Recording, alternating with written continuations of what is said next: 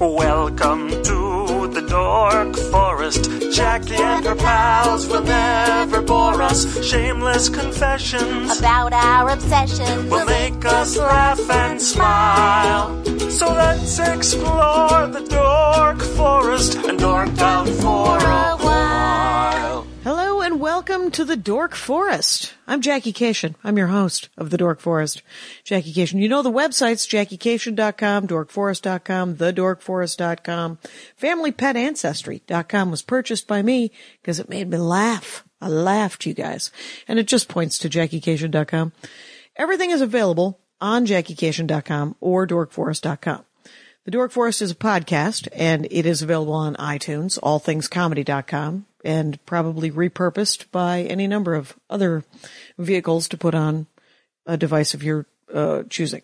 Let's do the credits. Patrick Brady's going to fix this audio. Mike Rickberg composed and sang the song you just heard, sang with his wife Sarah. Mike will sing again his words to the Mexican hat dance at the end of the program. Vilmos fixes the website, JackieCation.com. Jackie, if you like the show, there are many ways to support the show, not the least of which, and not unappreciated, word of mouth. Let the people know. You can tag me on Twitter at JackieCation or Facebook. There's a ranger page on Facebook if you want to join and talk to other rangers of the Dork Forest. And you could talk up the show. That'd be a great way to support the show. Very basic way to support the show is there's a PayPal donation button. Knock yourselves out. You may donate hard cash. I have one person who donates via Venmo because she doesn't like PayPal. But I appreciate whatever's happening. You can use the Amazon banner. The Amazon banner is also it's available on DorkForest.com or JackieCation.com. It's a little link to Amazon, essentially. It's a portal to Amazon. You order like normal. It doesn't cost you extra. The Dork Forest gets a bit of a kickback. That is a way to support the show that doesn't cost you anything if you order from Amazon. Another way to do it would be to get merch. If you want a Ranger of the Dork Forest t-shirt or just the logo Dork Forest t-shirt, my stand-up shirt, the Spooky Reading Girl shirt, those are all available on the store page on JackieCation.com, along with my albums and DVD. You can get all of my albums and DVD as downloadable. iTunes, Amazon. The special, the Horcrux special, this will make an excellent Horcrux special, is available on ComedyFilmNerds.com on their downloadable page. And you can get a hard copy of the DVD from JackieCation.com. I have a new album, speaking of which, just came out March 3rd, 2017. I did good, you guys. I was on the top of the list on Amazon and iTunes, and I never have been, so I'm going to toot my own horn. It is called I Am Not the Hero of This Story. It is available for download from Amazon, from iTunes, and it will be available as a hard copy by the end of the month. I'm getting them printed up, and you'll be able to order them in the store from JackieCation.com. If you are in another country besides the United States, well, first of all, congratulations. Second of all, you can, and iTunes or Amazon isn't working for you, email me, Jackie at JackieCation.com, and I have a way that you can just buy a $10 download card. And I just send you a picture of it, you download it, and then you PayPal me $10, and our lives are complete. These episodes are all from the Joko cruise. I went on a cruise with 1,780 nerds. It was a Dork Forest bonanza, and I recorded 6 episodes, so I'm using the intro for all of them. The Joko cruise is based on a guy named Jonathan Colton, who is a musician and very talented and wonderful, and if you get a chance, it's called the Joko Nerd Cruise. And it was great. And I recorded a live episode, which didn't cost me anything, so I'm just releasing it normal. And then 5 other episodes. None of these are premium episodes because they didn't cost me anything to make, so I'm just putting them out. There are premium episodes at Bandcamp. The dorkforest.bandcamp.com has probably a dozen premium episodes which were recorded live in front of an audience. Cost me a couple of bucks to make, so I charge a couple of bucks to buy them. They are $2 each on the dorkforest.bandcamp.com. There is also a storytelling album there that I put, which is $4, and then 17 episodes of the Dork Forest before it was pre-recorded that I picked out, that I did as a 10-year anniversary album that is free. if you wish to listen to 17 old episodes of the Dork Forest, my favorite 17, I think, from those first 215 episodes.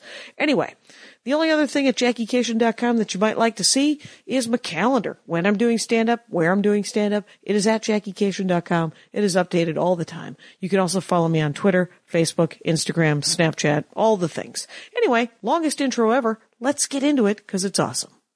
Hey, I'm still on this boat, you guys. I'm on this ship, the Joko Cruise, and we are in the ocean.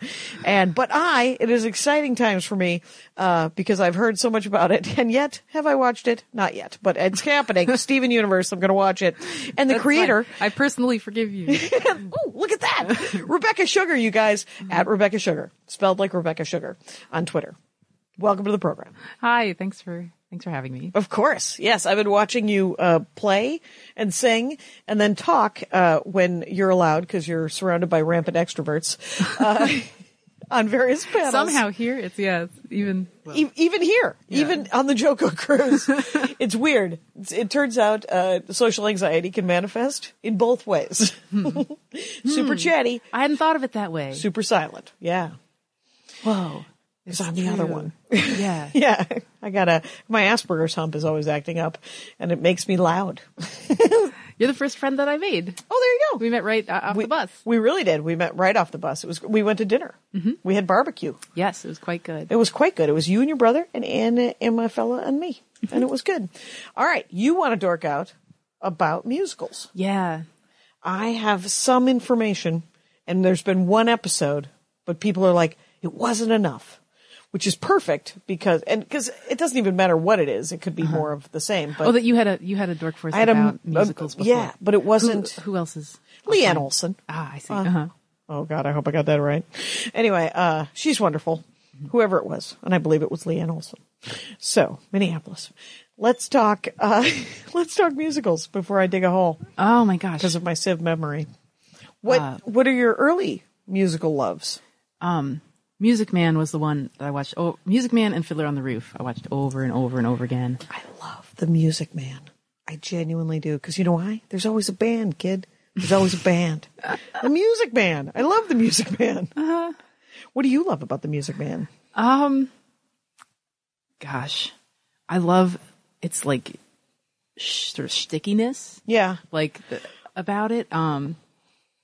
Just I love the way that the songs like just progress everything, but are sort of self-contained.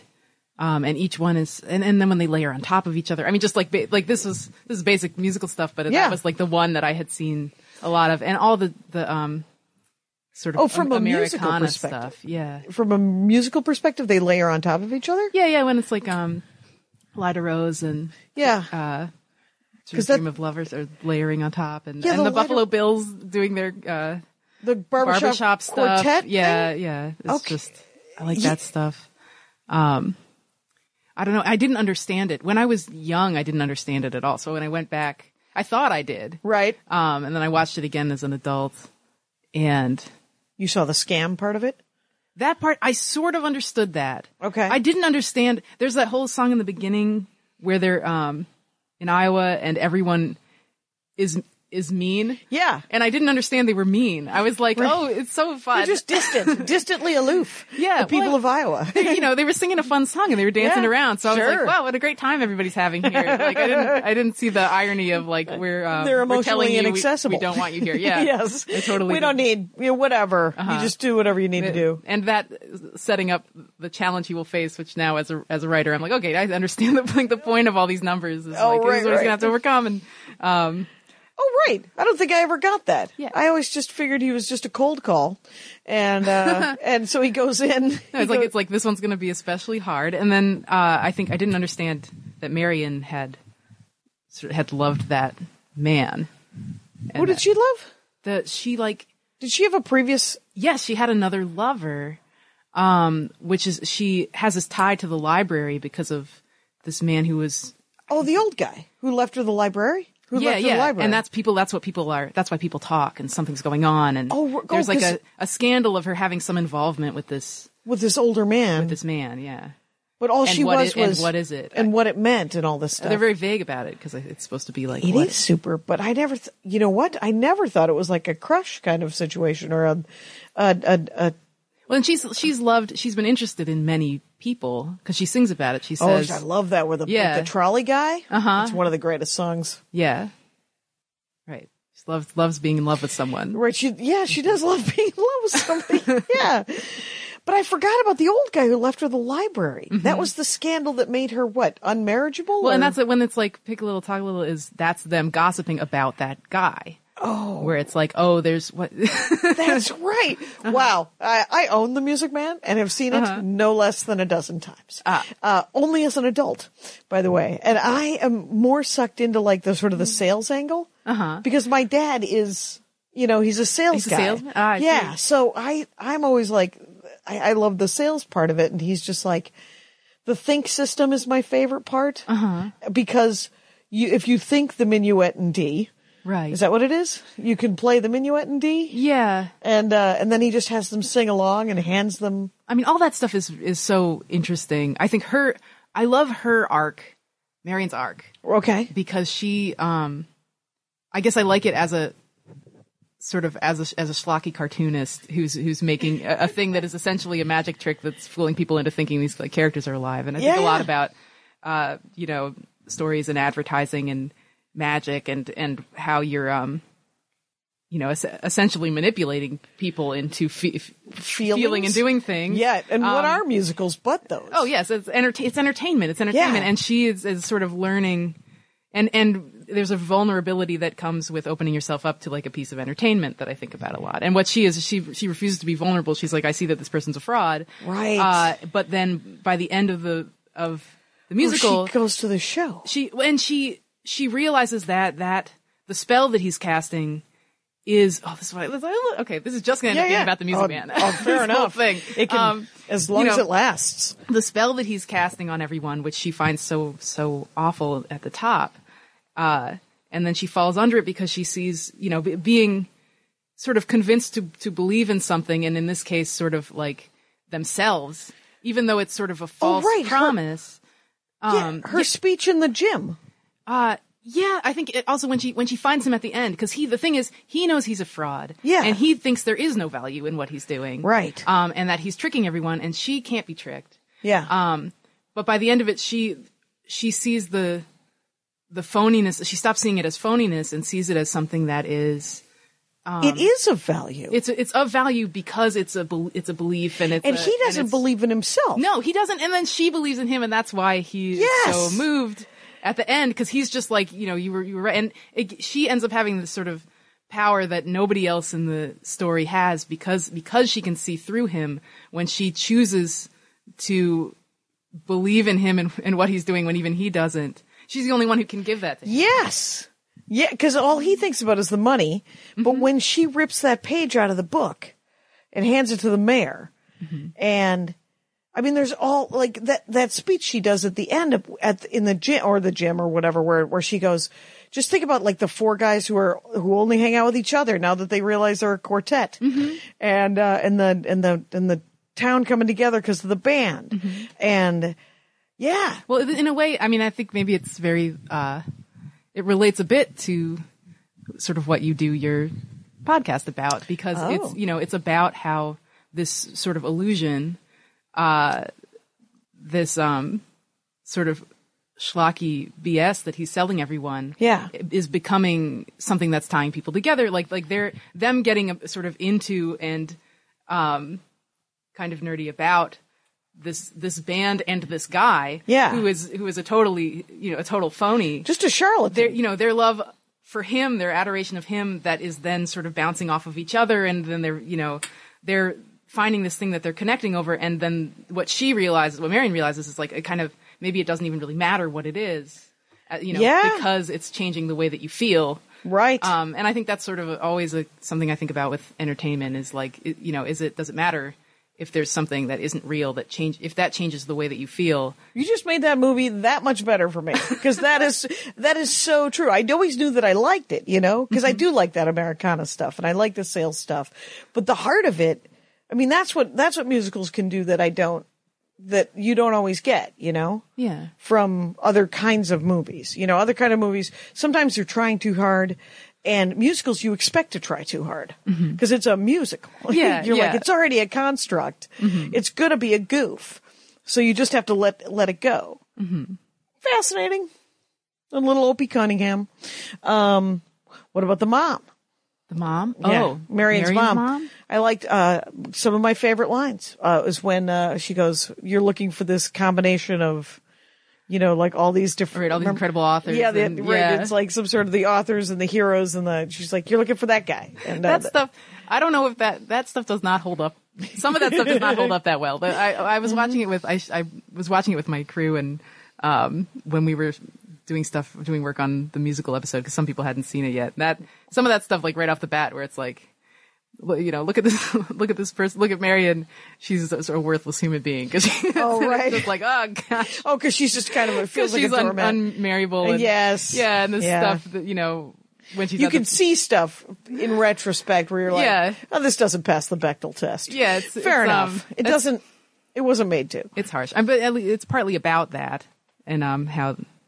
But then at the end of the day, she's still sort of finding someone. And, right. Yeah, it's turning that horrible problem of being alone, around. Yes, heaven forfend. That's a shame. It is a pity, but I think. I don't think that I think that most people are looking for some sort of partnership, even if it's just transient, And so I don't have a problem. I think I'm famously known for not minding a love story. I love a romantic comedy. I love a shitty novel. Yeah. It just hits a little, like, I don't know. It's a little. When I was little, I didn't think about it as much. And now some of the spinster stuff, I'm like, gee. Right. I don't know. I'd have to, like, if I were to show it to young children, be like, that. It doesn't matter. Yeah. It doesn't, yeah. Maybe it just hits me as in a different way now that I'm an adult. Well, the last episode that I just recorded here on the cruise was about genealogy, and the woman I was talking to is adopted, and she was trying to figure out, and her mom, she found her biological mom. Her biological mom said who her biological dad was. She found her biological dad. She made him take a genealogy test. He's not her biological dad. And her biological mom was like, well, I've only slept with him and my current husband. And we stared at each other in silence. And she's like, I know. That's unlikely. And, cause, it's like my stepmom always said that she only slept with my dad. And I was like, well, first of all, that makes me sad if that's true. And, cause my dad is a piece of work and God love him, but, he has not only slept with you. So, I want everyone to get some action, I guess, is what I'm saying. And, so I think that, and it's a natural thing to search for that action. So you're saying even if she did sleep with that librarian guy, good for her. I was psyched actually to find out that she might have slept with the old goat, because I always pictured him as an old goat who owned a library. Yes, me too. I have to. Gosh, I'm not sure. Now I need to watch that again because my favorite lines were kind of like, and then Buddy Hackett. You know what else? This is a departure, and I'll jump back to musicals. But I just saw E.T. again, and I hadn't seen it in a really long time. Yeah, and that was the first time I was like, oh, it's his dad. Who's his dad? E.T. The thing is about his father, because there's this stuff, and it's so small where it's like, oh, their father went somewhere else and is with someone else, and there's this. It's like this person with this hyper intense connection that you have. What happens when they're a part of your family and then they're just not anymore. Oh, right. And I was just like, oh, it's about his dad. It's about his dad. Oh my God. Hey, my mind just got blown again, and it was E.T. Holy crap. Wow. All right. Well, let me take a moment to just say I'm talking to Rebecca Sugar at Rebecca Sugar. Steven Universe, which, by the way, is going to have an art book and an RPG called Save the Light. So if you like Steven Universe, you can go out and get this art book or play the RPG, which is going to be out. And so there you go. Now we all know those things. Wow. E.T. I tried to watch E.T. again and I didn't think it held up as well, but now I kind of want to watch it. There's some movies that don't, and I always thought The Music Man did. If you were willing to suspend, Grease was hard. Some of the Yeah, because that always had an unfortunate how's this going to end? Oh, she'll just become everything that he wants her to be. Exactly. He's going to try to become what she wants, and then he's going to blow it off because she's going to become what he wants, and it's not going to be a problem. Everybody wins. Yeah, except for that, I think their lives would be better if he became what she wanted. But then I am a grandmother of no one. But I was born a grandmother of everyone. Hey, Grandmacation wants you to just, I don't know, go out for the team. Anyway, and Greece was so filthy. I think I saw it when I was like 9 or 10, and I didn't get how dirty it was. But my stepmother did. And she was like, this is it? This is the TV, this is the movie you want to see a million times? And I'm like, look how funny it is. And she's like, it's funny. And so, so what about, I never saw Fiddler. I've never seen Fiddler on the Roof. You've never seen Fiddler on the Roof? No, I've seen parts of it. Oh, gosh. Which production? Is there more than one movie, or is there one definitive movie? There's I guess from the 70s. Okay. I don't think there are other. I mean, I've also seen like stage productions of it. Right. Yeah, the one. Gosh, I'm trying to remember the name of the actor that plays Tevye. It was going to be Zero Mostel.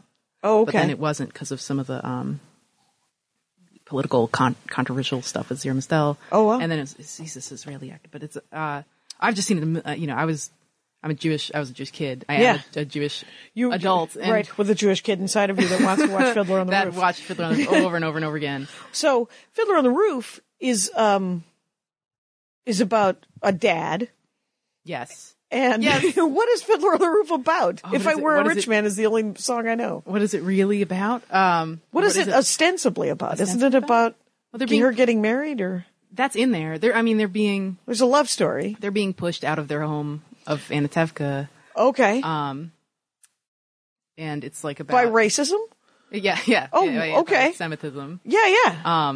And so they're trying to sort of figure out how to keep their community together and exist in the to modern world as a group, that is changing. Okay. And it's about, it's Tevye and then his daughters, of which he has many. Okay. One of them does get married. Each of them is sort of further and wants to do something that's further and further away from the traditional way of doing things. And then he has to reconcile being a father of the next generation who loves them. Yeah. And a man who's upholding Jewish tradition, which is why that first song is like tradition. Oh, right. Yeah. And then it sort of tells you what everyone is supposed to do.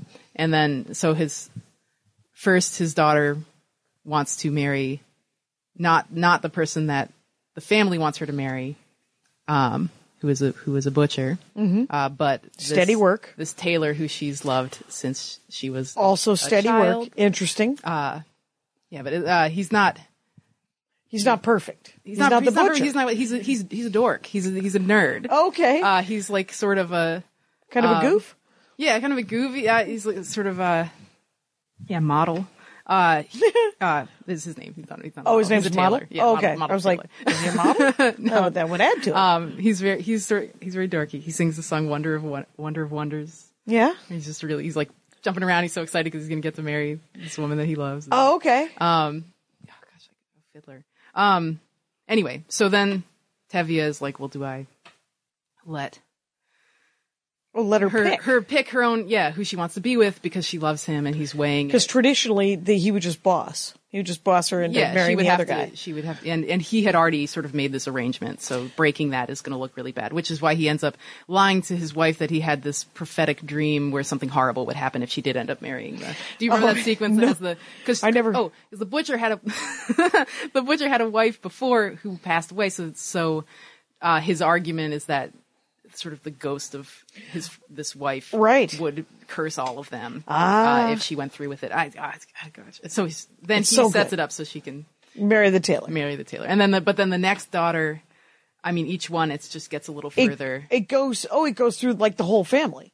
Essentially, like the movie itself. Yes. Well, it's the first daughter, the oldest daughter, and then the second oldest falls for someone, but I believe he's a communist. Okay. So like politically, they aren't lining up. Right. But then the next one, he's not a Jew. Oh, okay. And the third one, and that's when Jewish. That's when he like snaps. Oh. And he's just like, no, and he does it sort of like on the one hand, on the other hand, right? And then he's like, there is no other hand, and it's really sad. And I think the thing seeing Fiddler again as an adult that I never understood is that Tevye is not this isn't quite safe. He's not smart. He's like a simple guy who like wants to be smart and wants to know everything, but he doesn't. Yeah. Because when I was little, and there were ways in which, and so understanding this now, I feel like he's not like my dad. But when I was little, Tevi reminded me a lot of my dad, and in the sense that he was just like, he was a dad. He knows, and he's a dad, and he just like knows everything, and also he like, loves everyone, and he will make these compromises. But now the thing I didn't understand when I was little is that he aspires to be this intellectual that he's not. Yeah, and he's just like.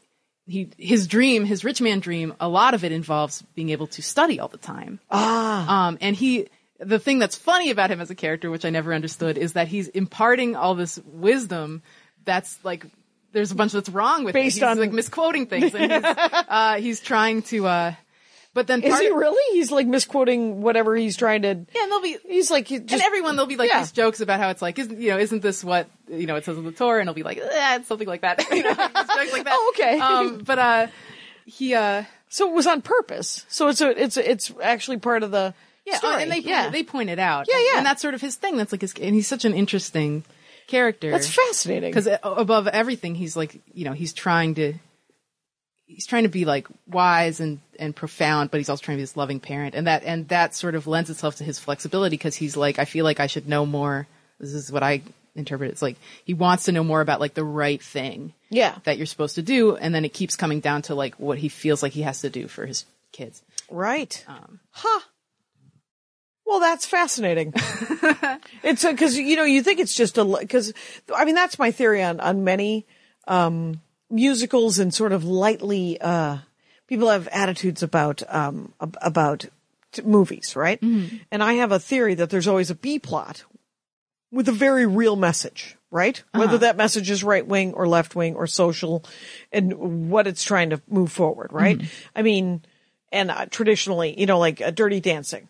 It's keep abortion legal, right? Mm-hmm. That's the message. Yeah. Footloose, censorship is bad. Mm-hmm. Blue Crush is, true happiness is found through corporate sponsorship. I don't know if you remember that, but that was the message at the end of it. Blue Crush, the surfing movie? Yeah. I did not see that. Literally, that was the message. Okay. Yeah. Well, and you know what? I can see why the people who made that might believe that strongly. Right. And they were super poor.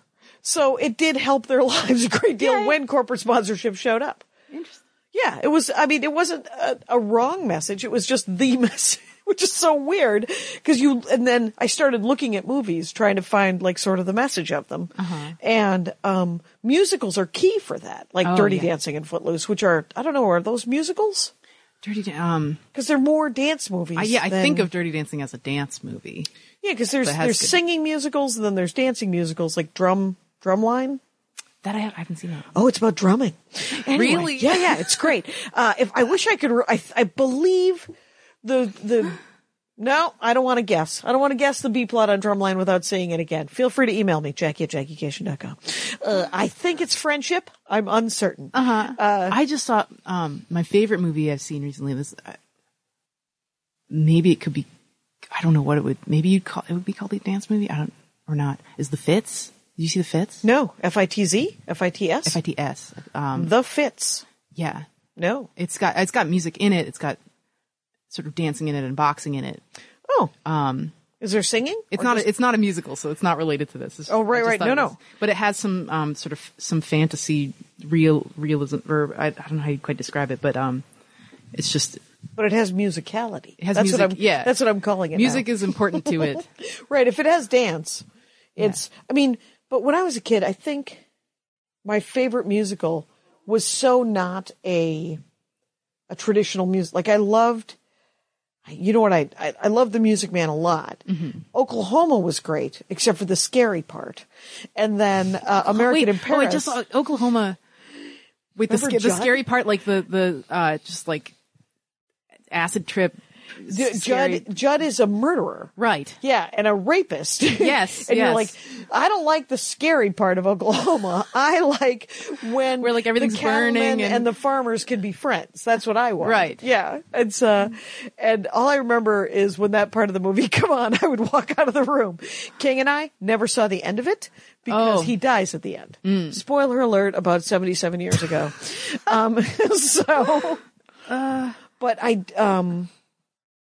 But I did love, but my favorite one was a movie that the music didn't have anything. It didn't move the plot. I don't know if it's traditionally a musical because I like The Music Man and I like Guys and Dolls. Those are two of my faves. Guys and Dolls. Yeah? I love it. Okay. Guys and Dolls, this is the thing. I saw Guys and Dolls, 100% in Japanese at the Takarazuka Theater. When I visited Japan, there's this incredible. The first time you saw it, I had seen it.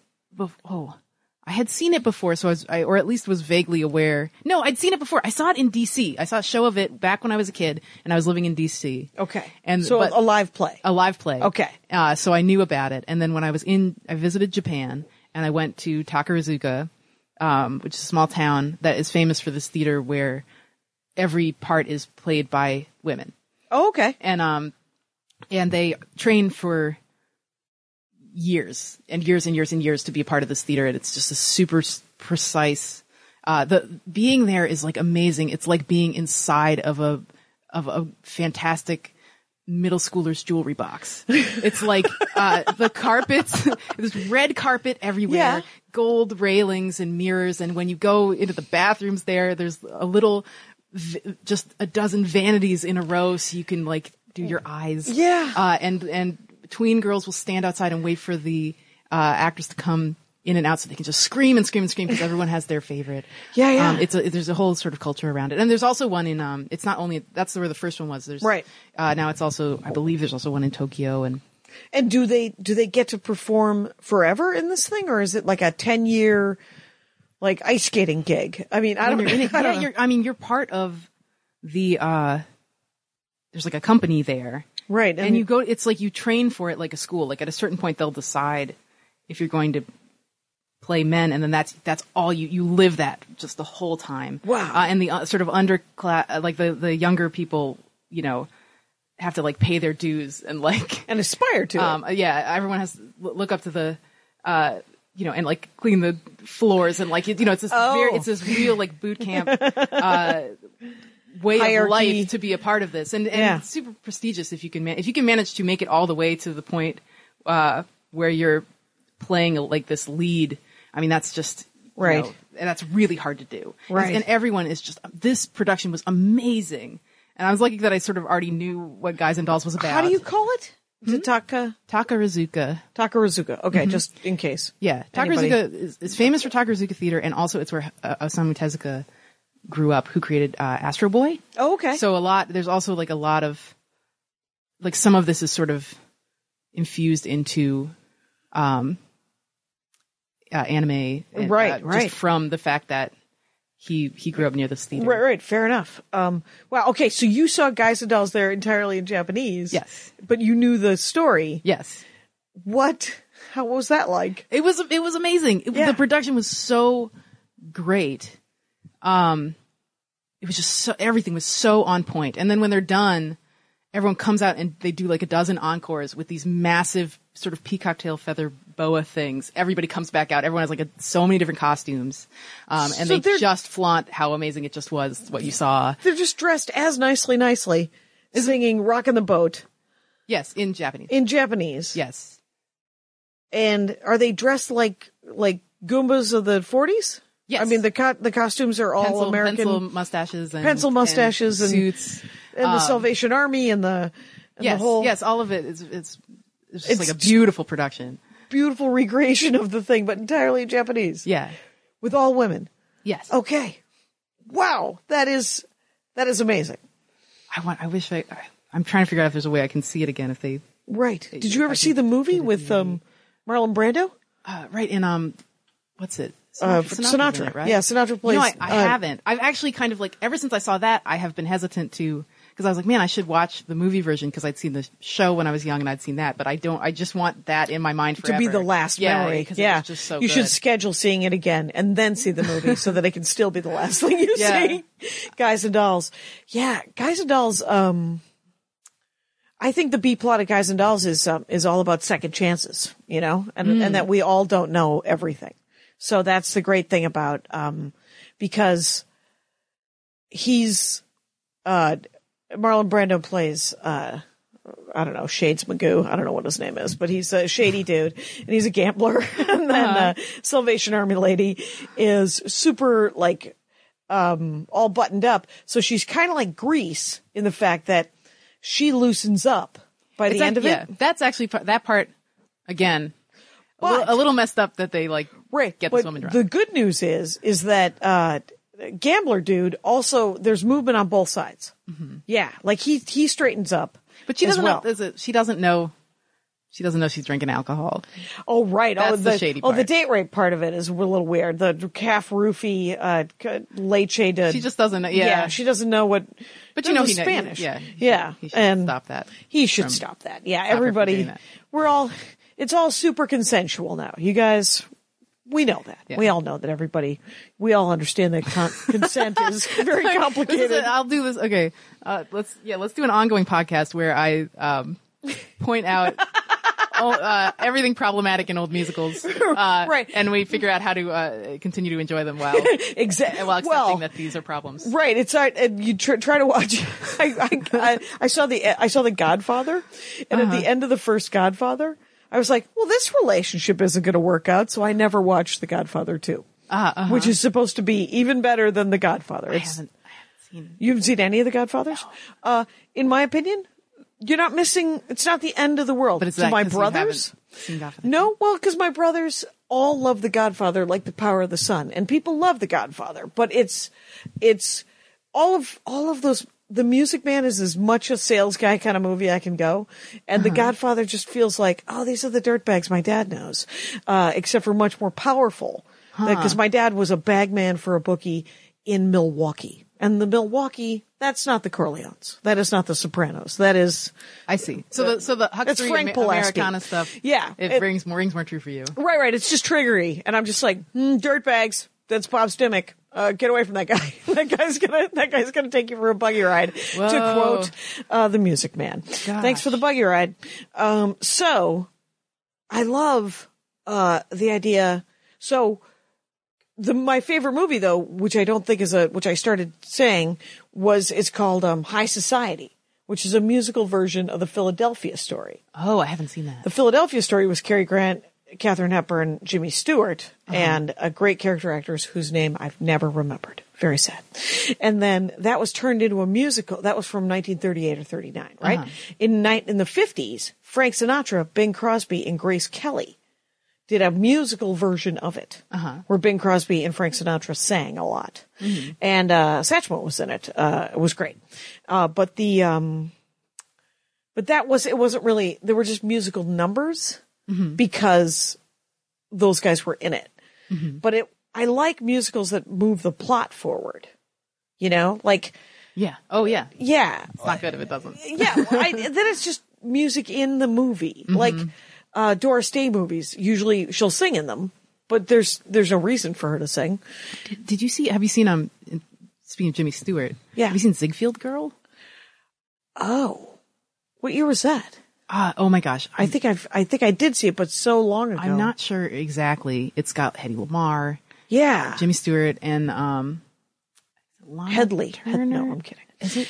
No, it's Hedy Lamarr. Hedley is from Blazing Saddles. Anyway, so. Right, that's right. Yes. I get jokes. You do.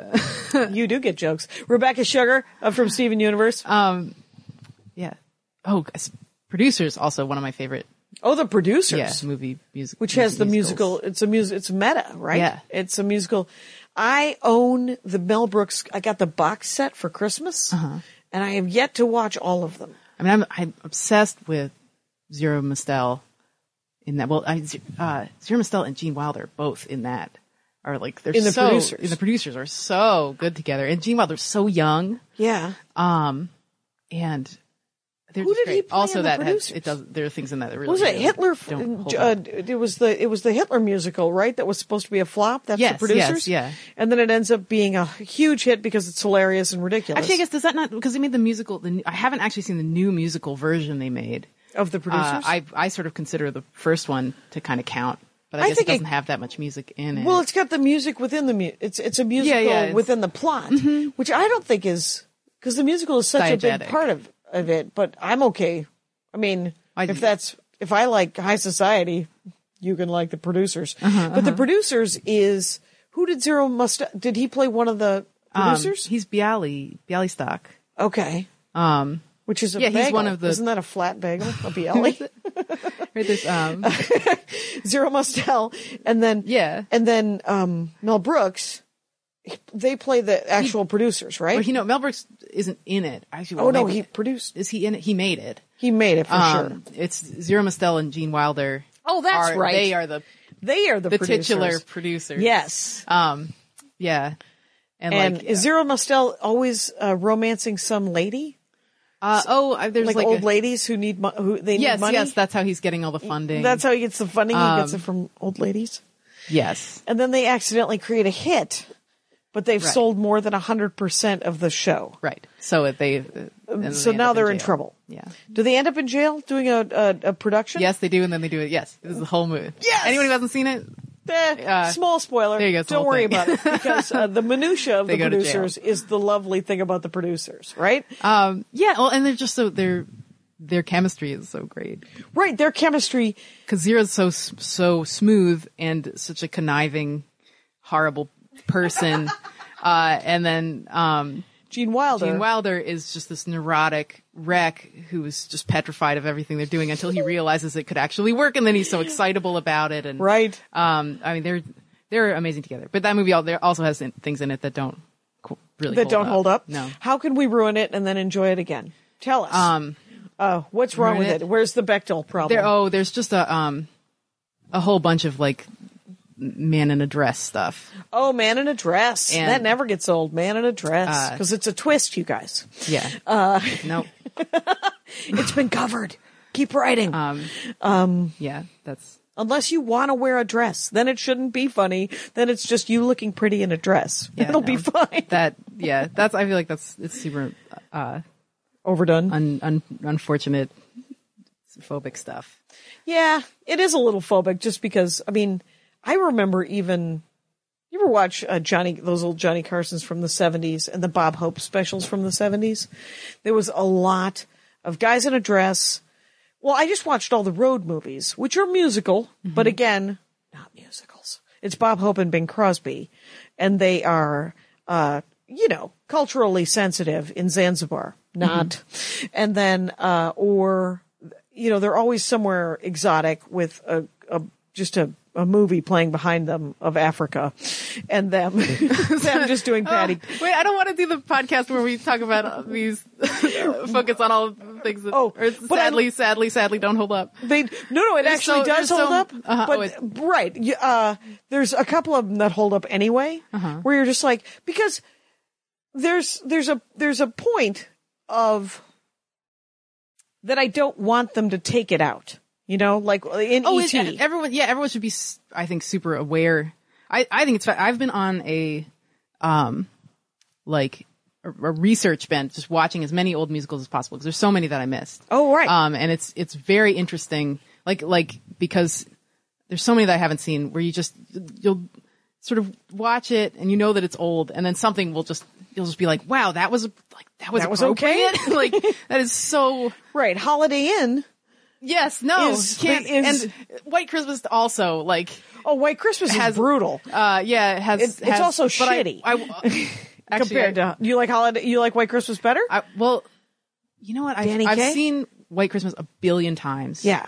And I love a ton of the music in it. Okay. But yes. We'll follow the old guy wherever he wants to go, or whatever the thing. A ton. But it's got some major, it's old. It is old. But I don't know. I forget. But I love Irving. Well, Berlin.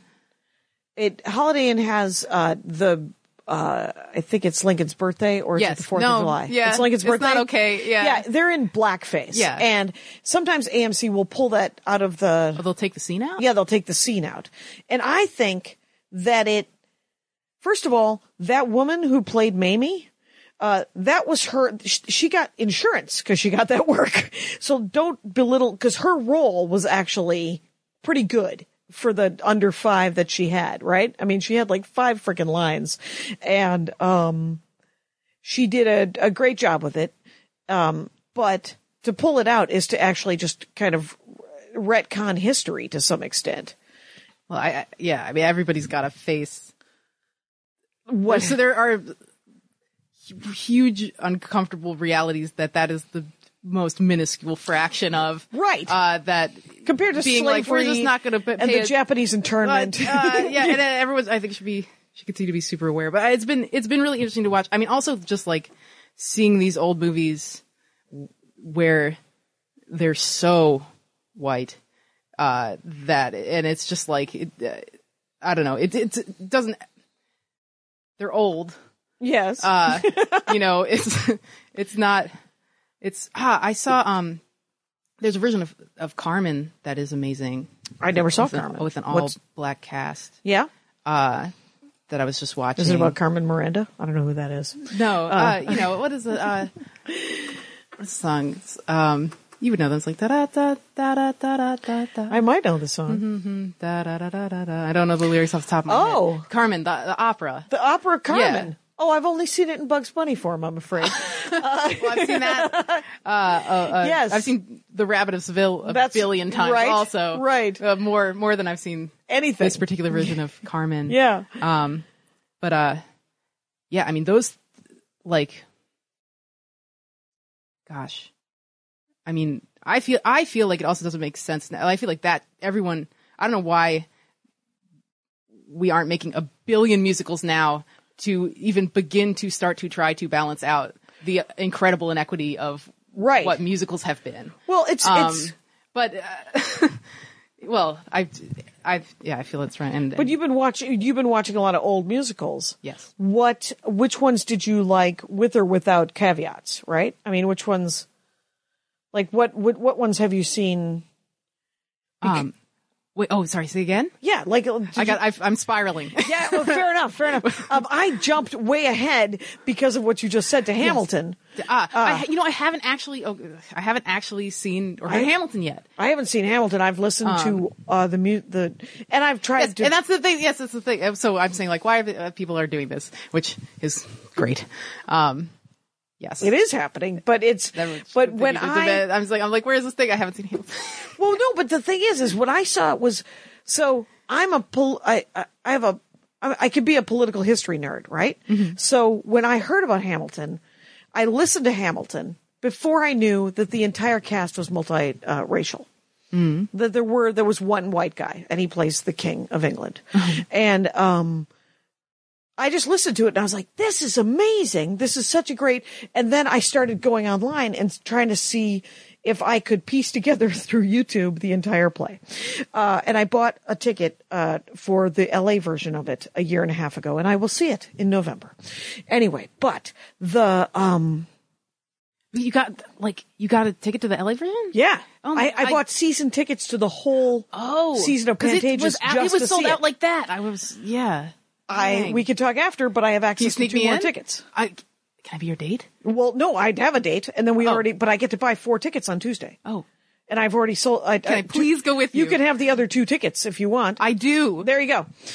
Success. Oh my gosh. We will make this happen. I thought I completely, you might have missed it? Because it's sold out. Sold out instantly, yeah. I just have to make sure I get them on Tuesday. I assume Monday night at midnight. Is when I should start checking into the Pantages website. Wow! To get the extra 4 tickets that I'm allowed. I'm allowed 4 more tickets, but I have to pay for them. But I'll pay you back. Of course, yeah.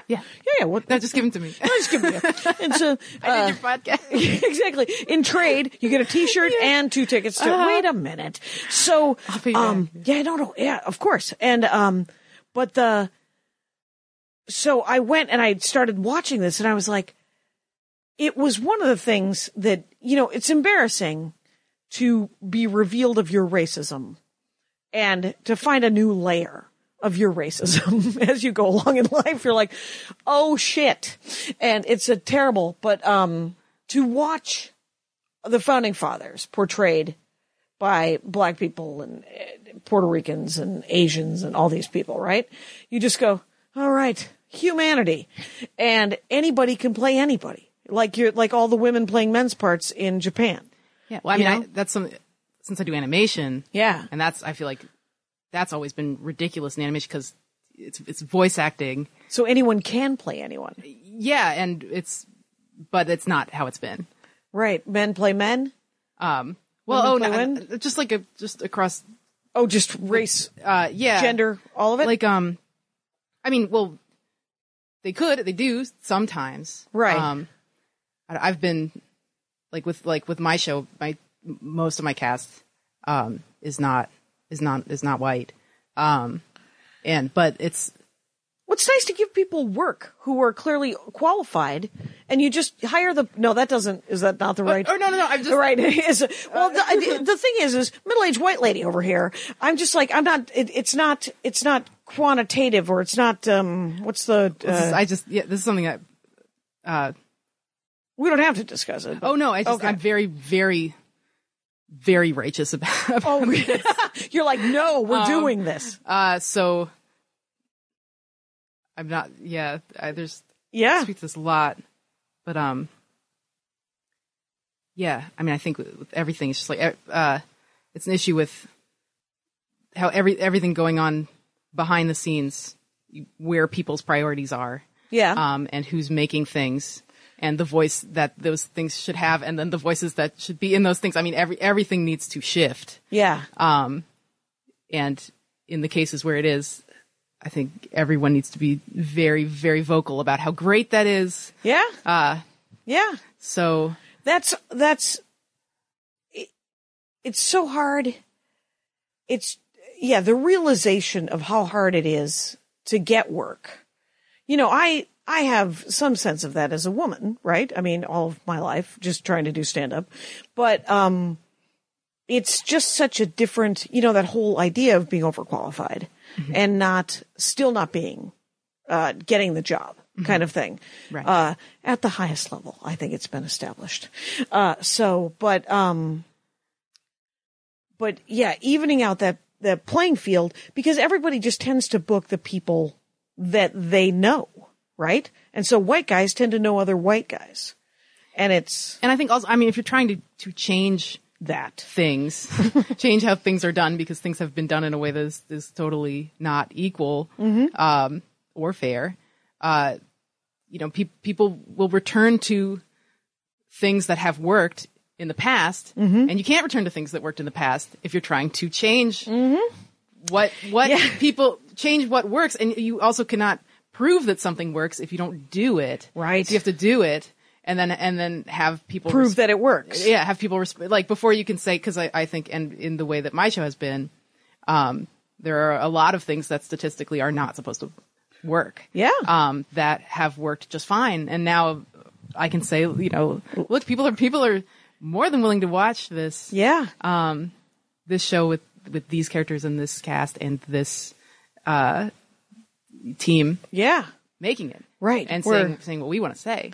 Yeah. So that, which is, of course, I think to some extent the purpose of all of what anybody does. I mean, if you can just, for comedy for me, it's just like, just turn your head. And that's the joke, right? Is like, cause we're all staring in one direction. If you can turn your head, there's something funny there. And it's how uncomfortable you are, or how uncomfortable I am, or how we didn't notice how that was the thing. And that's kind of my favorite thing about stand-up, is when someone shows me a different perspective. And if they show me a different perspective about something, mundane, I'm like, oh, I see the joke there. But if they show me something, a different perspective on something profound, it's huge. It's like Maria Bamford's act, right? I mean, you're just like, holy shit. Oh, I see. And you're like, first of all, it's hilarious, because it should be, because it's comedy. And then it changes to some extent lives, and it really can. Like it's inclusive. Like Steven Universe, I've seen so many people come up to you this week and just go, it just involved me. It's me. You're letting me be seen, or me be acknowledged, or I don't feel like such a weirdo, or I don't feel like something's wrong. Right. And get a little verklempt. I'm not going to lie to you. I get a little choked up, because it's nice. It's good. Right? Because that's what we all should do to some extent. And even if you're a fucking plumber, make it make it an inclusive plumbing company. You know, how's that going to be wrong? You know? Right. I think too, I mean, when it comes, maybe this is sort of a musical thing too. Good. I'm sorry. While I take you on a buggy ride away from musicals. Well, I mean, there's so much feeling in musicals. Everyone, you know, there's like a Fosse thing that really stuck with me. Thing Bob Fosse said about how, like, if you can't, if it's not enough, I'm going to get the specifics of the quote wrong, but if something isn't enough to just say, you know, you sing, and if that's not enough, then you dance. Like, that's how, you know, that should be the thrust behind, this is no longer the quote, but that should be the thrust behind why you're doing a sequence, is because something is just too powerful and specific to be expressed just by talking. Oh, okay. And I think, that's neat. That's why I think that musicals, like, there are so many, especially so many of us making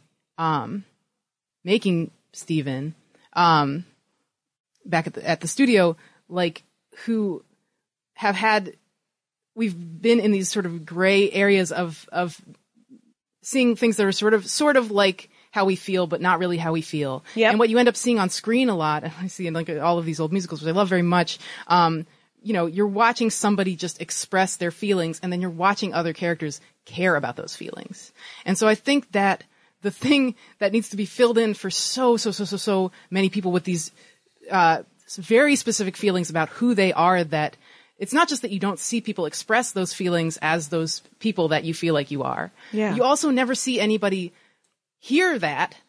Yeah. And change their behavior or decide to, I mean, you know, these are stories where characters have arcs. Yeah. You know, these are songs where people are letting something out and somebody hears it and then they change how they think, or you speak to someone via song, via dance so passionately that it makes them realize that they should care how you feel. Right. And if you never see somebody express in a beautiful way their feelings and then see that be received, where it's like, oh yeah, who you are as a person and the way that you feel matters to me as this other character. Yeah. It will change the way you feel in your life. Right. It will, people take that back. Yeah. And you're seeing people, express love and receive love in these stories. And you're like, that's what it looks like. That's what love between two people can look like. Isn't that lovely? Isn't that a lovely dream? And it could look like anything. It could look like anything. And what's really exciting, I think, especially right now, is like, because there's so many things that can be done in that way. Oh, hey, come on in. Hi, Andy. You know, there's so many stories that haven't been told. Right. So many people that haven't expressed how they feel about being who they are through song and dance. Yep. That must, not just because it would feel good to be that person and see that, but because that's a story you haven't already seen. Yeah. So like, it would just be more interesting. It would just be more exciting. It's a more fun story because to get to talk about. Right. I don't want to watch A Dog's Promise. Anyway, it's fucking A Dog's Promise. Was that from the? It's the one where it's so humanistic. Somebody told me the plot of A Dog's Promise, and I found rage because it's essentially Is it a musical? Because then maybe I would. No. It is not a musical. It's about barking. Yeah, it's music. Right. Essentially, your dog doesn't love you because your dog is on a journey to find its original owner because it's a reincarnated dog, and you're like, no, that you and your dog are you and your dog, and that is just a fucking dog, and it's a perfectly good dog. So literally this dog is on a dog's journey from one dog it is a dog with original owner, and then it dies, and then it becomes a new dog with a new owner, and he keeps trying to get back to his original owner. That's the whole movie. Is it like Polly the parrot movie? Was that called Polly? Yeah? There's like that. Is that same thing happening with some freaking bird? Like is friends with the little Pepsi girl, and then I don't know. They lose track of each other. Then I don't mind I don't mind when animals are our friends, and I want them to be. I want them to even be unlikely friends. When a turtle and a cat are friends, that's adorable to me on the internet. But they also just get to be animals. I'm not going to go swim with the dolphins. How do we get here? I don't know how we got here. This is a classic. It's a beautiful moment because you were talking about something real and I turned it into weird Dog's Promise. Aren't you glad that you came on the Dork for us, Rebecca Sugar? I feel very exposed. Yeah, well, I'm a fucking open nerve. Let me talk about, what are your favorite musicals? Can you name a couple that we didn't talk about? We didn't talk about? I loved, I saw All That Jazz. Oh, wow. Which really struck me. I saw it, I think, right when I moved out to LA. The movie from the 70s? Yeah. Yeah. And when I saw it at that point, and this was like where I was starting working in animation, I just got out of college and I was burning the candle at all ends. And it was just so romantic to me. You know, this guy is just losing his mind for his art. And Yeah. the scene where he's in the hospital and even his hallucinations are taking the form of his sort of show. Yeah. And this mix of like, I felt like I related to it a lot because I, as an animator who's making sort of wacky cartoons, and that's what I want to be doing. Like, I want to be making I like, You're pro I like wacky. Fleischer cartoons. I like Looney Tunes. Like, I like old, old dorky stuff, and I want to make it, but I also want to make it really good and honest and powerful. And so, like, looking at this, where it's sort of like, it's Bob Fosse's trying to like reconcile the fact that his medium is this sort of corny medium, that, but he wants it to be transcendent. Yeah, yeah. And striving for that is driving him like actually insane.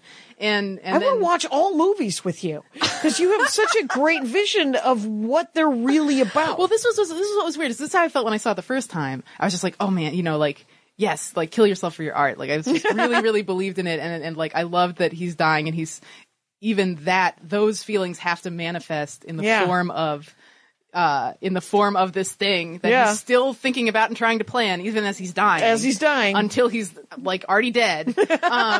And then I saw it recently. I think within the last year, I watched it again. I was so excited to show some of my friends because I loved it so much.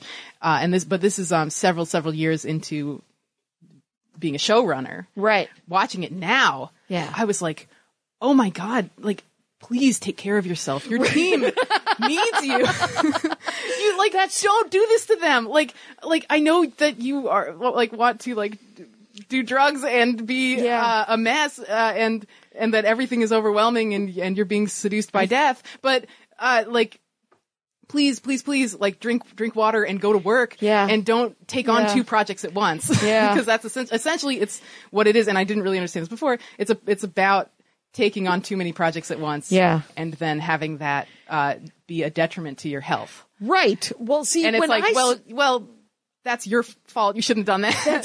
See, when I saw All That Jazz, all I could think was like, why is this guy such a mess? I was like, slow down, buddy. Yeah. It's literally. I am a bit of a simple woman of the people. Sometimes I literally remember just thinking, slow down. You'll get to do it all. It'll still be there, Mm-hmm. And, that's crazy. Yeah. But it is beautifully done though. It is an amazing artistic vision of that insanity. And the dancing is incredible. Yes. And it's just so intense. I think the actress that is, or the actor that's his mistress in the movie, I think actually is his lover. Yeah. Like, so there's all this. Oh, so real. Gosh, I read about this a bit ago. It's just, there's so much, weight in it that is fascinating. And also I think I told my dad that I was watching it and he thought it was silly because it's like, it's so sort of 70s. Yeah. In these ways that I think they're really interesting.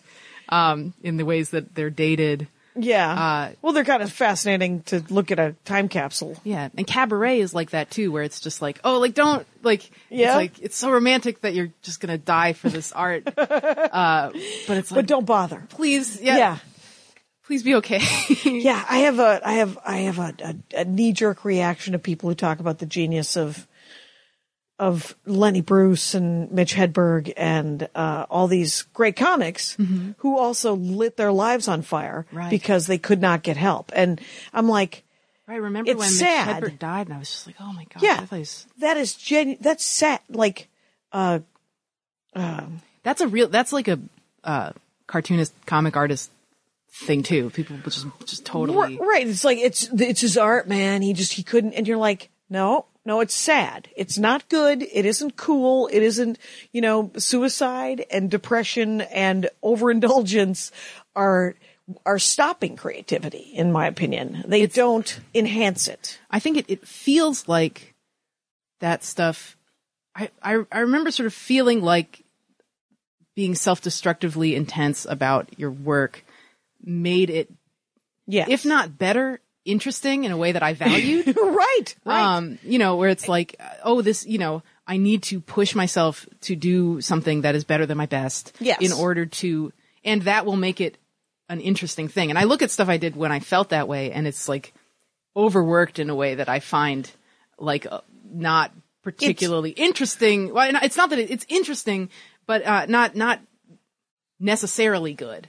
Right. Right. It's a 17-year-old attitude that isn't entirely bad or wrong, but it is young. It is an adolescent kind of hero worship of destruction because you think it'll make you more interesting, and it does, but only if you don't destroy yourself. Yeah. The thing that makes you productive is keeping regular hours, making lists of what you need to do, drink an extra glass of water, drinking water. Yeah, and I struggle with this stuff now, but I think the difference is that I don't feel proud when I'm doing a bad job taking care of myself. Yes. Which is really like what a useless attitude that will help nothing, and definitely never made me more productive. It just made me have back problems. And how wonderful is it that you can not beat yourself up for not taking care. It's also 19 knots, but you know what I mean. In removing that, you also remove the stress that comes from you feeling like I should be doing that, which is also very taxing. Right. So just free yourself.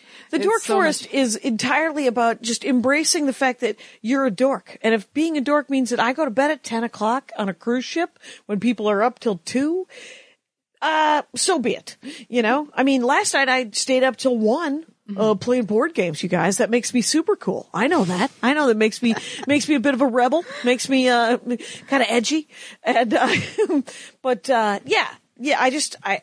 would encourage because all that jazz cabaret, they celebrate that sort of self-destructive artist. Yeah, that. It is fascinating to watch, but it's fascinating to watch because it's a teledrama, it's a show. And it's real. I think, people do that. And, right. And when you see it, it's very, very interesting. But if you're what you are watching to it is a tragedy. Yeah. Yeah. And if you loved that person. That's your dad. You would be like, Liza, please stop. Don't. Like, it's okay. Or like, yeah, I don't. It might be the fascination with reality TV. So if you love that person, you'd feel that way. So if you love yourself, which if you don't is a very great project to start striving to do. Yes. Then you wouldn't want yourself to be the star of a tragedy where you die. Yes. But you'll show them if you die tragically, and you're like, who's seeing that? Nobody. Yeah. So, but I think it's also like there's a strange kind of pride in disliking yourself. Yeah. That I wonder, I sort of think about like, and I still, that's the thing I try to sidestep. Yeah. Too. And I think you need to, especially if you don't, maybe this is why, like if you don't have that, if you do dislike yourself, then what are you going to do? Feel like double bad? You might as well feel good about the fact that you dislike yourself by being kind of proud of it. And then you will stay in that. So I think the difficult thing is to like let yourself, step away from feeling good about feeling bad. Yeah. Take a step backwards and feel bad about feeling bad, and then strive to be a person that feels good about feeling good, which is so hard. It is hard. And yes, Bamford reads all these self-help books, and one thing that she said probably 12, 15 years ago that, I don't know what book she got it out of. I don't know, but it resonated so hardcore that it changed my life, is when she said, I was beating myself up about something, and she said that she had read just sort of a question. She loves a workbook, and so it was a workbook question. It was like, what are you getting out of it? Feeling bad about yourself. What do you get? What do you do? Do you just get to wallow, and that's fun for you? Do you think that you're going to get sympathy from outside? Is that what you're getting? I'm sorry to interrupt. I feel like the thing you feel in that moment is that what you get out of it is an acceptance of the truth.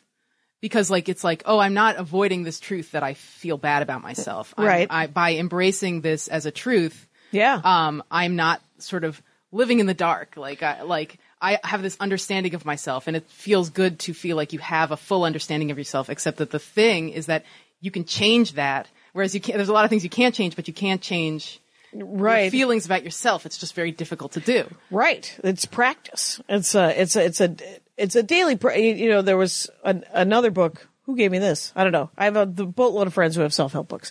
And one of the books has this, what? Friends? I get friends. I'm in too. Yeah. I have some too. I have a handful. Louise Hay, You Can Heal Your Life. She healed her own cancer, you guys. I will make fun of that. But I will also read that book.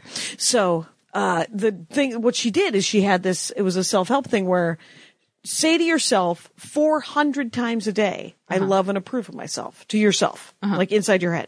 And you're like, 400 times a day? What?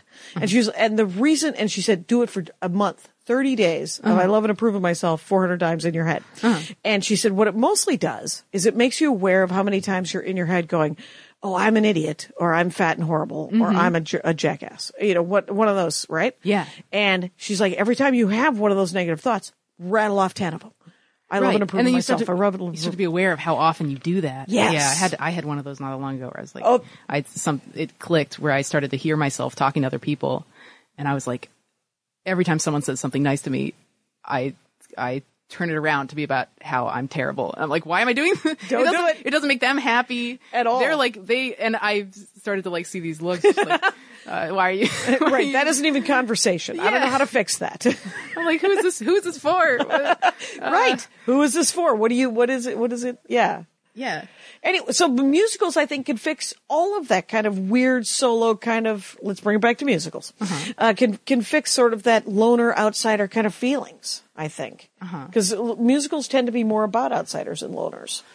Yeah, I think, some of them. I think, there's not a lot of jock ones. I suppose High School Musical. That one I haven't seen, actually. I saw all three. Turns out they don't kiss until the third one. I disapprove. Really? Yeah. Interesting. Yeah. I guess, I guess it's sort of on a case by case. So many of them are about love. Oh gosh.